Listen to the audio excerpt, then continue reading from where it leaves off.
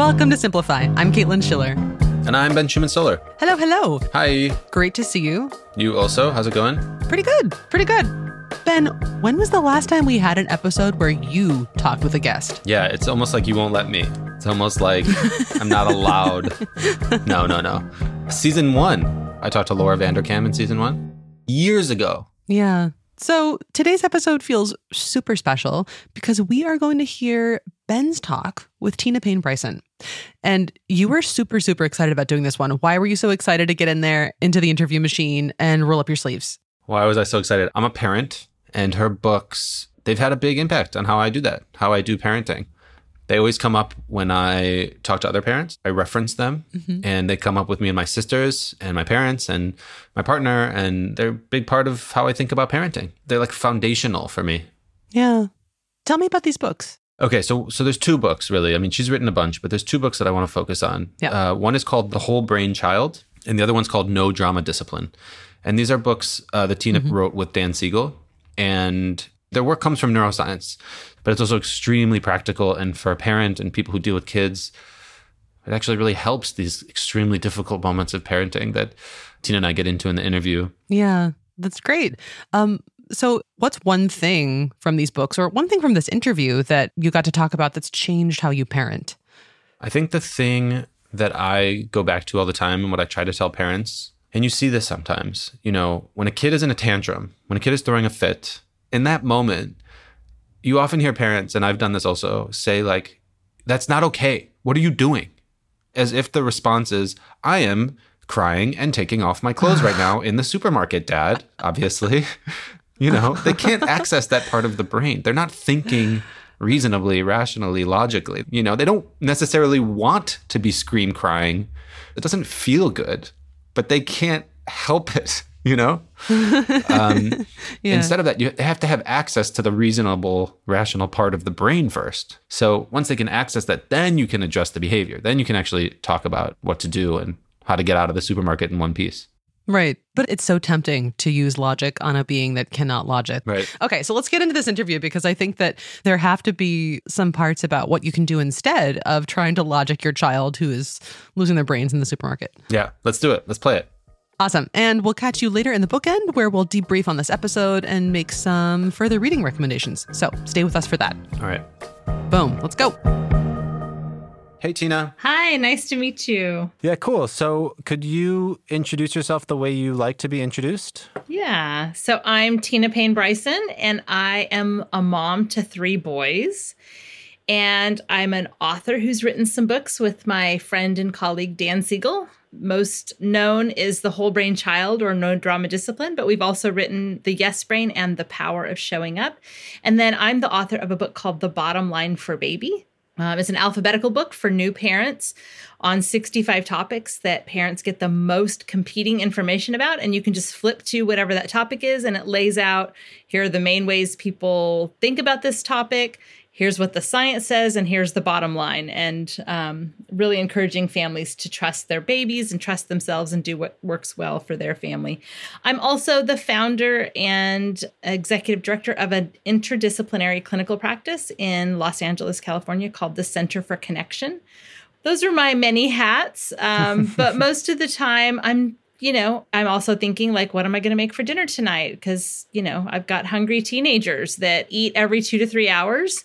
And so I'm constantly thinking about what food is coming next in my home. So I have just a very ordinary mom life as well as these sort of professional things that I feel really committed to and I'm really proud of as well. Cool. So yeah, I wanted to focus on Whole Brain Child and No Drama Discipline. Great. And maybe to start out, Whole Brain Child is a book about brain development in children. Yep. And I wanted to ask you if you could walk me through a basic framework of brain development in children, because I always kind of get tied up in knots. Yeah, I think the reason you get tied up in knots, and you're not the only one, Ben, is that, there are many, many ways to talk about or divide up the brain or to think about it. It's really one of the most complex things in the known universe, but it's part of a system. It's part of the whole nervous system. And so really, I think the most helpful way is to think about how we have the higher structures of the brain and the lower structures of the brain, which Dan and I in the Whole Brain Child call the upstairs brain and the downstairs brain.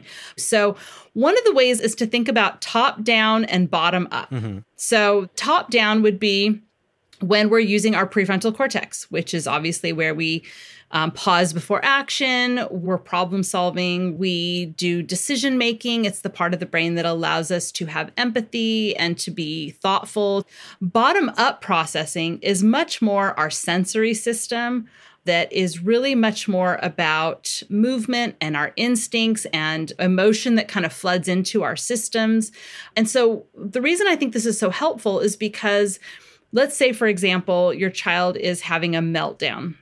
So what's happening is they're having a bottom-up activation, and they're probably not accessing that prefrontal cortex. In the Whole Brain Child, we call that flipping your lid. You're losing access to that upstairs brain. And what happens then is we as parents often, or adults, use top-down ways to deal with that situation, and it's a total mismatch. I just want to make sure that it's like super extra clear, and I've read the book, so I have an advantage. But when you say like, so they're having a tantrum, like what does bottom up look like? It's like taking your clothes off in the supermarket and screaming. And then when you say top down, is that like then saying, excuse me, we do not take our clothes off in the supermarket? Right. Yeah. So, what's happening when, and this is not the case just for kids, this can be for adults as well, but when we really become flooded with emotion, we really do lose the capacity to pause before action. We're really sort of held captive to our reactivity in the moment. So the brain is either in a receptive, open, ready to problem solve and learn state, or it's in this reactive state where it can't do any of those things. So I'll give a very specific example. So let's say my 4-year-old who's in the bathtub, and I say it's time to get out of the bathtub, and he says, I'm not getting out of the bathtub. You can't make me get out of the bathtub. And he's splashing me and yelling me, right? Mm-hmm. So if I do top-down processing with him, I would basically be trying to reason. I'd be trying to use logic.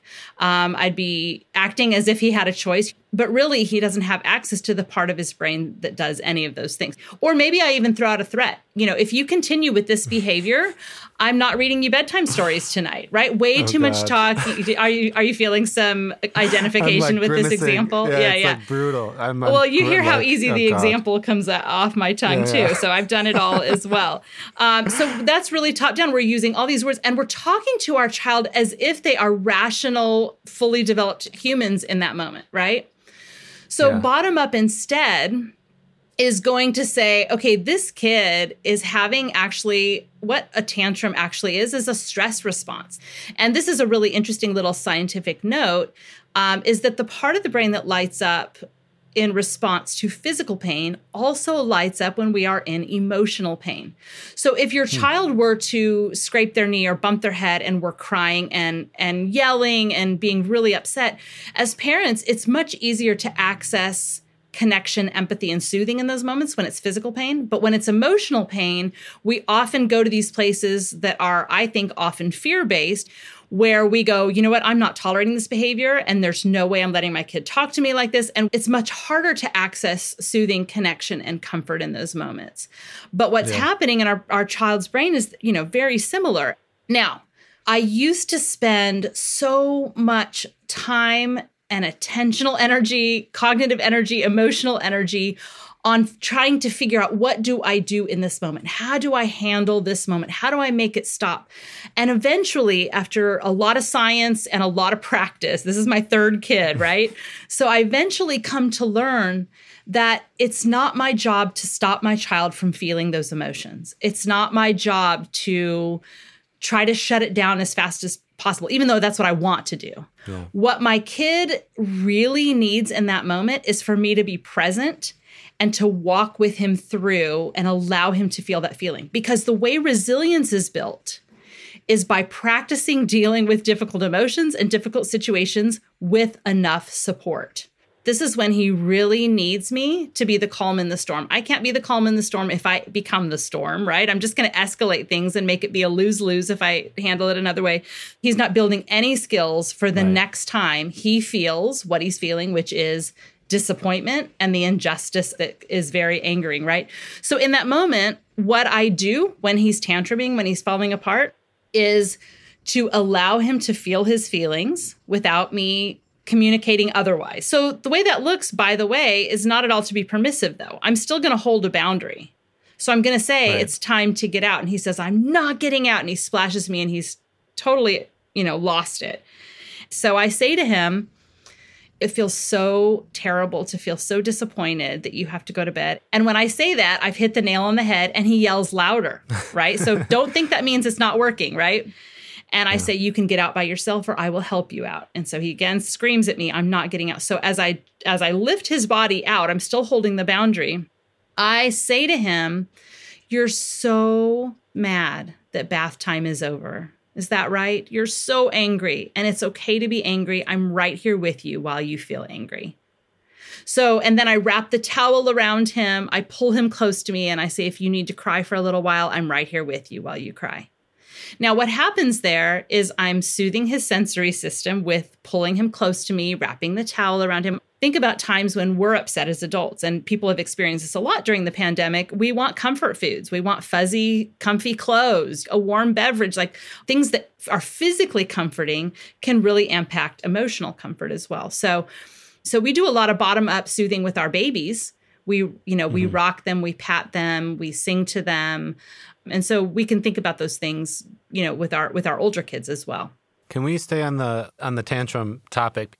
Parents around the world going through this scenario now, kids going to school, they haven't gone to school for a while, the routine is gone. Yeah. So I'm curious about how that looks with an older child. Like I've experienced this as my child gets older. It's become harder for me to find the strategies to I guess in your framework, like come bottom up, but not too far up or something. Right. Do you know what I mean? So how do you talk to like a 7-year-old or an 8-year-old or a 10-year-old or something who's having a tantrum and doesn't want to go to school? Yeah. Yeah. What does that look like? Well, I think, whatever age your children are, our job in those moments when they're having a tantrum is to co-regulate, right? Get them back into this more integrated state in their brains where they're not just top down or just bottom up, but it's coming together. So here's what I would say about, 7 and 10-year-olds who are having tantrums. And you're right. Our kids are having more reactivity right now because of what they've gone through this year. Right. Now, there are circumstances that lead our brains into these reactive tantrum states. And there are things we can do to prevent that from happening. So I want to introduce a fancy term called neuroception. And neuroception is a word that came from Stephen Porges. Neuroception is really our nervous system's perception of whether something is safe or threatening or dangerous. And when our neuroception for danger or threat gets activated, we cannot use a top-down process, right? So that's what often leads us to these really reactive behaviors, which might look like a full-blown tantrum meltdown, but it might also lead to a child who's not tantruming or melting down, but they're really anxious, for example. Right. Think about like when you had summer break or you had a break from school and it was time to go back, and the thinking and the feelings around, well, who am I going to sit with at lunch? And is my teacher going to be nice? We all have those anxieties of anticipation of things that are unknown. But now that kids have been either away from school for a long time or it's not been consistent, those fears and those anticipatory worries are really, really elevated. So, and then you add in all the fears and overwhelm of all the adults around children. Our neuroception for threat and danger is really activated right now. Mm-hmm. What we can do as parents then is try to improve our child's neuroception for safety. Yeah. So how do we do that? I mean, we could spend 4 hours on this, but just briefly, I'll give a few. When the brain feels like the world is unpredictable or things are unpredictable, that automatically makes us feel like there's a threat or danger. The brain is an anticipation machine and it loves to know what's going to happen. And when we don't know what's going to happen, it can leave us feeling like things are dangerous. So We want to create rhythms and predictability in our children's lives as best we can. That can be done even through food. Like, Tuesday nights we have tacos typically, and Friday nights we have pizza, and Saturday mornings we have breakfast burritos. I know, very all American foods here, but, having some rhythms around that. And if your kids are old enough, have them help you make a playlist of songs that can be playing in mornings that they have school, whether they're doing school virtually or in person. That's the school playlist.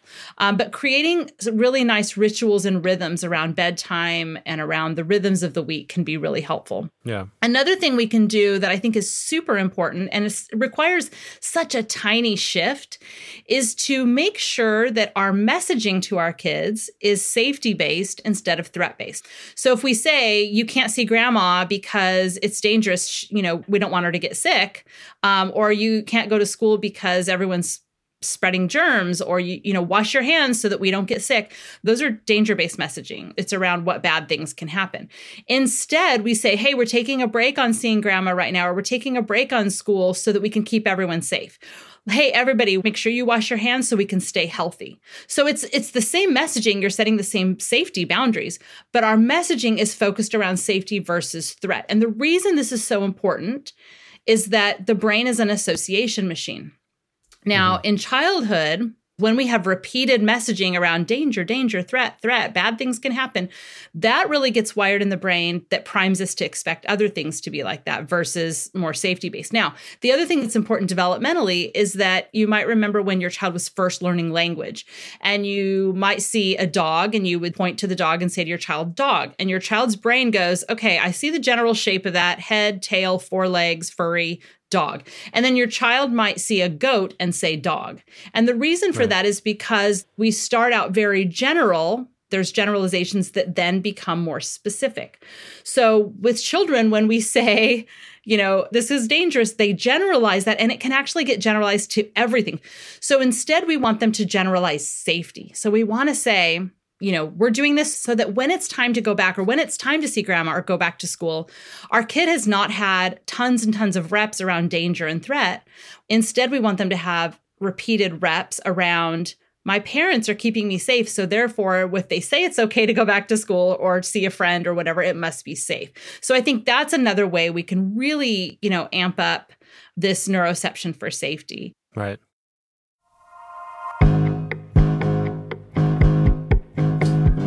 Hey, it's Caitlin with just a quick break from Ben's talk with Tina. If you didn't know it, Simplify is brought to you by Blinkist, which is where Ben and I work.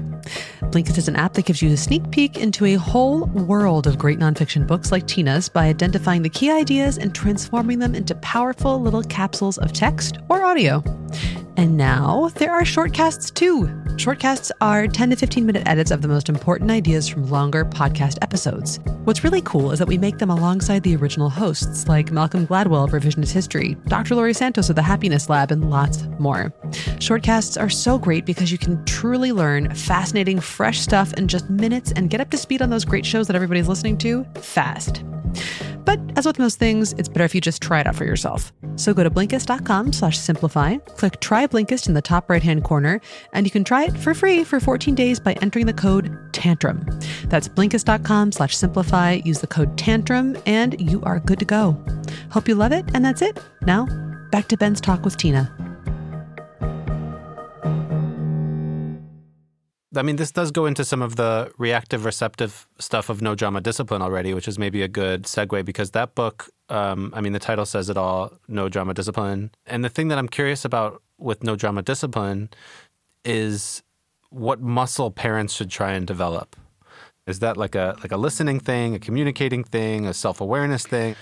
I think my answer is an easy one, and that is the idea of regulation. And what I mean by regulation is the ability to regulate or balance your emotional states and even your physical, what you do with your body.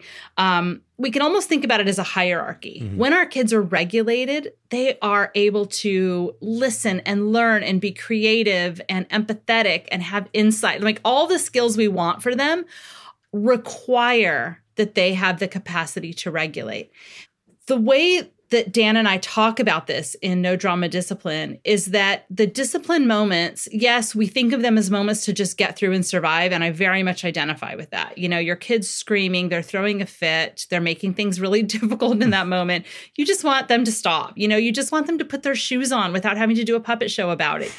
But discipline is always an opportunity to build skills and to help our children thrive. So here's the basic idea. You know, that's a very different way of thinking about discipline. So in fact, when we talk about discipline, people often assume we're talking about punishment and consequences, right? But Dan and I wanted to reclaim the original meaning of that word, which is to teach and to build skills. Because our children's behavior is communication. They're screaming loud and clear with their behavior, sometimes literally, what skills they don't yet have. And you can't do it every moment. You don't have to have a reflective dialogue every moment. That's exhausting. But what I'm saying is that what we really want out of discipline is for our children to become self-disciplined people. Yeah. And if that goal is there, then I'm going to actually be disciplining less and less over time, because as my child becomes self-disciplined, I don't have to be the disciplinarian as much. So we really want to ask ourselves, the point of what I'm about to do as a disciplinarian is to teach. What is the lesson I want my child to learn? Is my child ready to learn? And if they're having a tantrum, the answer is no. So in the name of discipline, we might need to comfort and soothe and regulate with them to move them into a receptive state where we then can address the behavior. So it's not indulgent. It's not spoiling kids. It's not reinforcing bad behavior. What we're doing in those moments is giving their brain practice for learning how to self-regulate. So let me give a specific example. So my 8th grader comes to me on Sunday night about 6 p.m. and says, hey, Mom, can you take me to the craft store? Now, y'all, he's not a crafter. He didn't just want to do something creative. He had a project due the next morning. He had to make a 3D model of a cell and he needed materials, right? And he waited till the last minute. And I was really mad at him. And I was like, you're so disrespectful of my time. And I can't believe you waited till the last minute. So I did all this lecturing in the moment. I took him to the craft store, but I was like, I'm not helping you. This is your project. And he had a natural consequence. A natural consequence is where, as parents, we don't do anything to our child. We're not throwing a consequence at them. It's what just happens without us interfering at all. And that was that he got a D. And then a couple days later, I went, oh, yeah, remember, Tina? Remember your book that you just wrote? His behavior just communicated to me the skills he needs to build. He basically said to me with his behavior, hey, Mom, you know all those executive function skills of planning ahead and thinking about how much time I might need and what materials I might need and considering your schedule. I'm a 14-year-old boy. I don't have those down yet. And Mom, you know, that skill about, delayed gratification, I'm not great at that either yet because my friends invited me to play football with them all weekend. And that was way more fun because peers matter to me more than anything right now, developmentally, right? So then instead of just punishing him or saying, now you can't play football with your friends next weekend, which does nothing to build skills, I go, okay, now what I need to do is instead of doing something to him, what I want to do is something for him to build those skills. So I say, okay, we're going to practice planning. Mm-hmm. So what that meant is the next Friday before the weekend started, I said, get out your planner. What do you have coming up that's due? When is it due? How long do you think that will take you? And I had these planning sessions with him to give him practice building those skills. And that's what discipline is. Teaching. Yeah, exactly. Yeah. Oh, wow. What I'm taking from that, besides that I had like 3 stomach churning moments of identification with your examples of what not to do.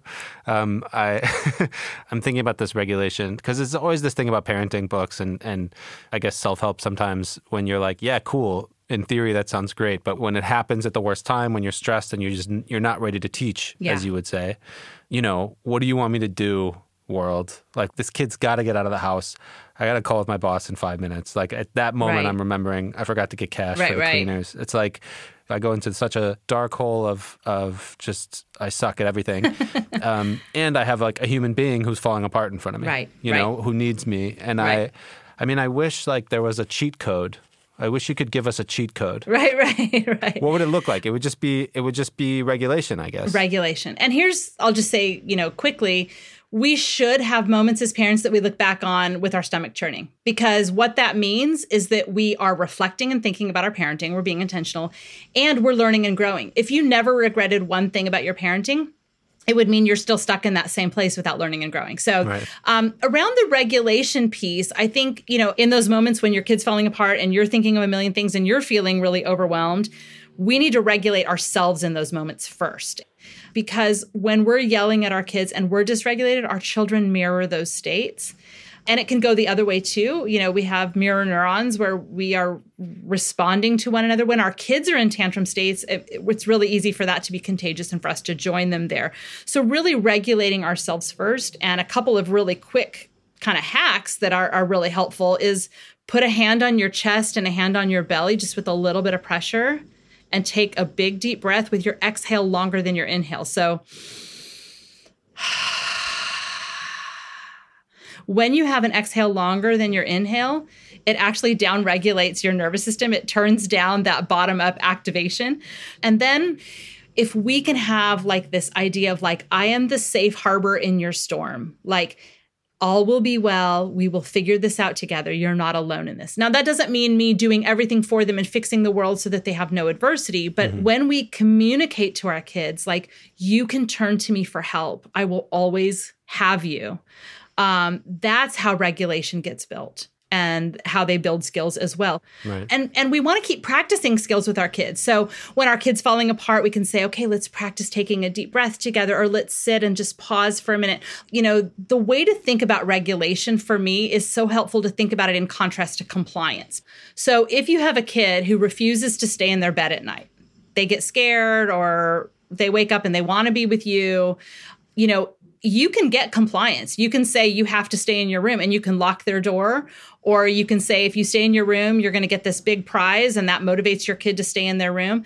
But they may stay awake half the night feeling afraid in their room. So they're compliant with the behavior you want, but they're totally dysregulated. Oh God, which actually undermines, which totally undermines, it undermines our goals, because that doesn't teach your child how to handle those issues at all over time, right? It teaches them to try to disconnect from their feelings, right? If I say, stop it, if you're going to cry like that, I'm leaving. What I'm really communicating is, I'm not interested in being in a relationship with you when you're falling apart. If we criticize them, their brain's like, okay, note to self, by way of making a neural association. It doesn't feel good when I share my feelings with my parent. They can't handle my big feelings. So my parent is not going to hear it from me. And so over time, we stop being in relationship with them in the same way. They stop sharing it with us. And really, we want to give our kids the opposite of that message. Yeah. Instead, if at the end of that interaction, I've comforted my child, I've co-regulated with him when he's having a hard time, I can walk out of that room going, you know what, something amazing just happened. First of all, connection, soothing, and empathy did work. My child calmed down much quicker than he would have if I had ended up yelling and stomping out of the room, etc. So that was a survive goal. But something else happened, and that is that my kid had an experience of sitting in the difficulty, and he made it through, right? So his brain's like, I can handle difficult things like that. So it really is resilience building. Mm-hmm. Yeah. What is one important thing in your work that's actually much simpler than people think? Ooh, what a good question. I think the simple thing is that when anyone, but I'll just say our kids, it could be your spouse, it could be your sister, it could be your best friend, your colleague, but I'll say stick with our children. At our children's worst, that is when they need us the most. And we tend to overthink it. And like I said, bring so much emotional, cognitive, and attentional energy. And really all we have to do is show up in that moment with our presence and walk with our child through that moment. Really the simplest thing is what your child needs most from you is you. Flawed you, imperfect you, looking back with regret you. That's, the single best predictor for how well our kids turn out is that they have secure attachment with us. And the way that we build secure attachment is the 4 S's: by helping them feel safe, by helping them feel seen and understood, by soothing them when they're having a hard time, and then repeatedly, not perfectly, showing up for them so that their brain's wired to know, if I have a need, they're going to see it and show up for me. That is it. That is the most important thing of all of parenting, because there are so many moments as a parent, and particularly as our kids move into adolescence, or when you have multiple kids falling apart at once, I often felt like, I don't know what to do here. I don't know what to say here. I don't know how to get out of this.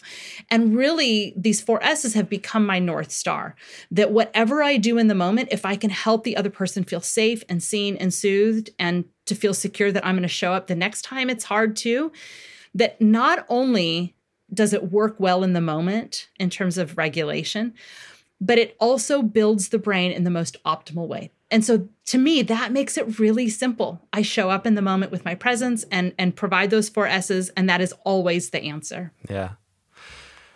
Nice. And the last thing I wanted to ask was about books. What have you been reading? What would you recommend? Oh, I love that question. A couple of books that I have just finished. One is a book by Jessica Lahey, who wrote The Gift of Failure. People know her for that book, but her book is called The Addiction Inoculation, and it is probably one of the most important parenting books that I've read in a long time. Oh, wow. Because it really talks developmentally at each age about what kinds of conversations can we have with our kids to prevent addiction issues? And I know it sounds like a really specific topic, but it really is more about how we communicate with our kids.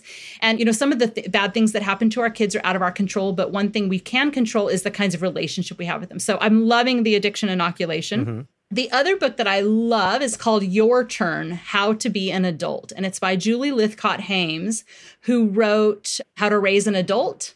And this book is actually for young adults, for how to be an adult. I'm actually finding I'll be 50 this year, and I'm actually learning all kinds of things about how to be an adult myself. But it's a really, really beautiful book. Cool. Thanks. New terms, new ideas, stuff to try. I feel like we covered a lot. Anyway, Tina, thank you so much. Oh, of course. Thank you for asking me. And what a wonderful podcast. I really feel honored to have been invited. Well, thank you. I mean, we're honored. Then good luck out there, and have a great rest of the day.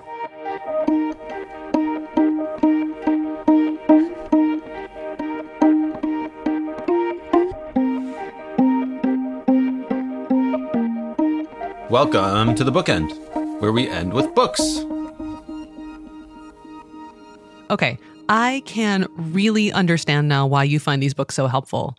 Like, once you understand the top-down and bottom-up processing, it completely makes sense that when someone is reactive and it just seems like whatever you're saying is not coming through, it's because it's literally not coming through. Yeah. And when you think about that and how you communicate, if someone's having a stress response, if it's your child, if it's a partner, if it's a colleague, what they actually need in that moment is just you, especially a child. They need dad. They need mom. They just need someone who is just there first. And that's a very simple thing that I take away from this. If I can just be there and be soothing, right? Just be soothing, then I don't have to necessarily solve the entire problem of this moment in one fell swoop. Just be there and be soothing. Right. Yeah, soothing. And that's one of the 4 S's that Tina provided you with. What are the other S's? You're going to test me. Soothe is one. Seen, make them feel seen is one. And then safety is one. And that you'll show up for them so that they know, look, if it's going to be hard like this, I'm still going to be there. Yeah. Next time you take off your clothes in the supermarket, I'm also going to be here. It's okay. I'm not going to run away. I'm not going to leave you alone in the frozen fish section. Oh, yeah. Which is, I think that's what we all want, right? I think to be assured that even when we're flipping our lids and things are getting wild, the people that we love will still love us, and they'll still be there for us when the waters get calmer. And, help us collect our various bits of clothing up out of the produce aisle. Yeah. So what did you take out of this? What did you think was cool? Oh, man, I thought so much of this was cool. I think the thing that this episode offered me was this really valuable reframe of emotional meltdowns and how they're a stress response, which we experience in the exact same way as we would physical pain. When someone's bleeding or having a migraine, you'll try to physically soothe them. But if they're throwing a fit, oftentimes you'll try to reason with them or make them stop, which doesn't really help. In fact, it actually probably makes things worse. Right. Imagine like stubbing your toe and someone being like, stop saying ouch.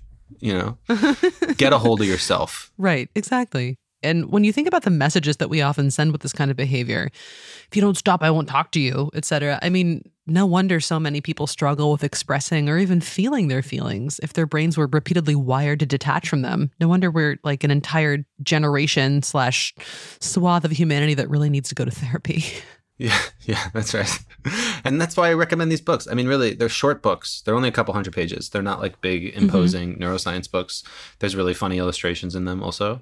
Shout out to drawing. Nice. And maybe that's why we can do, if we transition to the books, we can keep the book list a little bit short because we already talked about 2 books. We talked about The Whole Brain Child. We talked about No Drama Discipline. In the talk, The Power of Showing Up is another book that came up, which is another book by Tina about how showing up and the 4 S's is the most important and really helpful thing in parenting. So you can check out The Power of Showing Up also. Yeah. And then we really loved also, or we're loving the 2 books that Tina recommended, The Addiction Inoculation and Your Turn, which we'd love to try getting those authors on Simplify. But I wanted to bring one additional book. I had actually 2.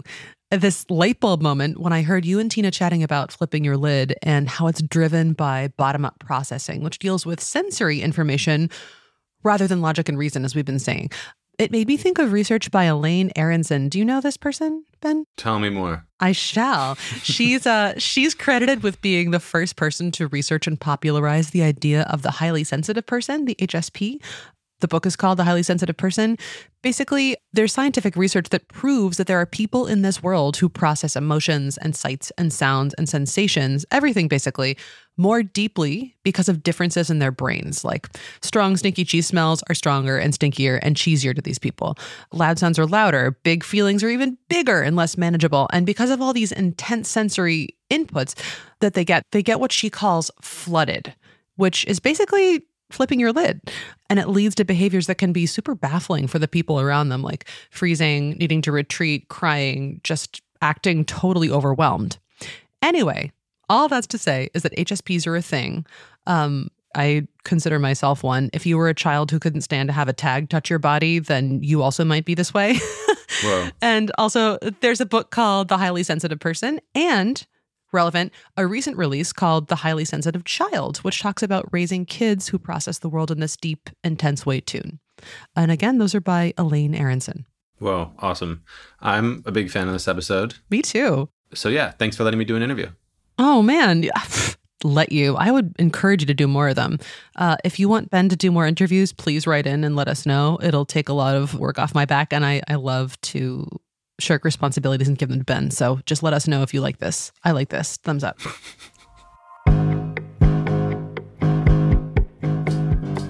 Okay. Simplify was produced by me. Oh, Ben, I'm reading your words. It doesn't matter. Okay. Simplify was produced by me, Ben Schuman-Solar, Caitlin Schiller, and Marta Medvešek. In case you didn't know, this episode is brought to you by Blinkist, which is where Ben and I work. Blinkist is an app, but you can also find us on the web or an Android store or an iOS store. We take the key insights from the world's best nonfiction books and distill them into little capsules that you can read or listen to in 15 to 20 minutes. Yeah, and we do the same thing with podcasts now. We have a new format, which we call shortcasts. Caitlin, you came up with that word. Yeah. Brilliant. Thank you. Where we take the key insights and best bits from long podcasts and turn them into 10 to 15-minute listens. And the cool thing there is we actually work directly with the hosts. So like Malcolm Gladwell, Dr. Laurie Santos, they're actually recording for us. Very cool. Very, very cool.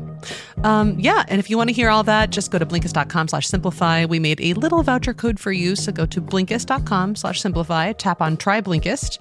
That's in the upper right-hand corner. Yeah, what's the code? Tantrum. The code is Tantrum. TANTRUM. Don't throw a tantrum. Get 14 days of Blinkist for free. Tantrum. Blinkist.com/simplify. Try Blinkist. Read these books on Blinkist. Buy the books. We love these books. Read them. Be good. Yeah. And that's pretty much it for today. If you like the episode, share it with someone, maybe somebody who's struggling to survive their children's tantrums and could use some inspiration. And the second thing is leave us a comment on Apple Podcasts. Tell us what you think. Right. You can email us at podcast@blinkist.com. We're on Twitter. I'm Bisto on Twitter, and Caitlin is Caitlin Schiller at Caitlin Schiller. So we're there. Otherwise, see you next time. Yeah, check it out. Checking out.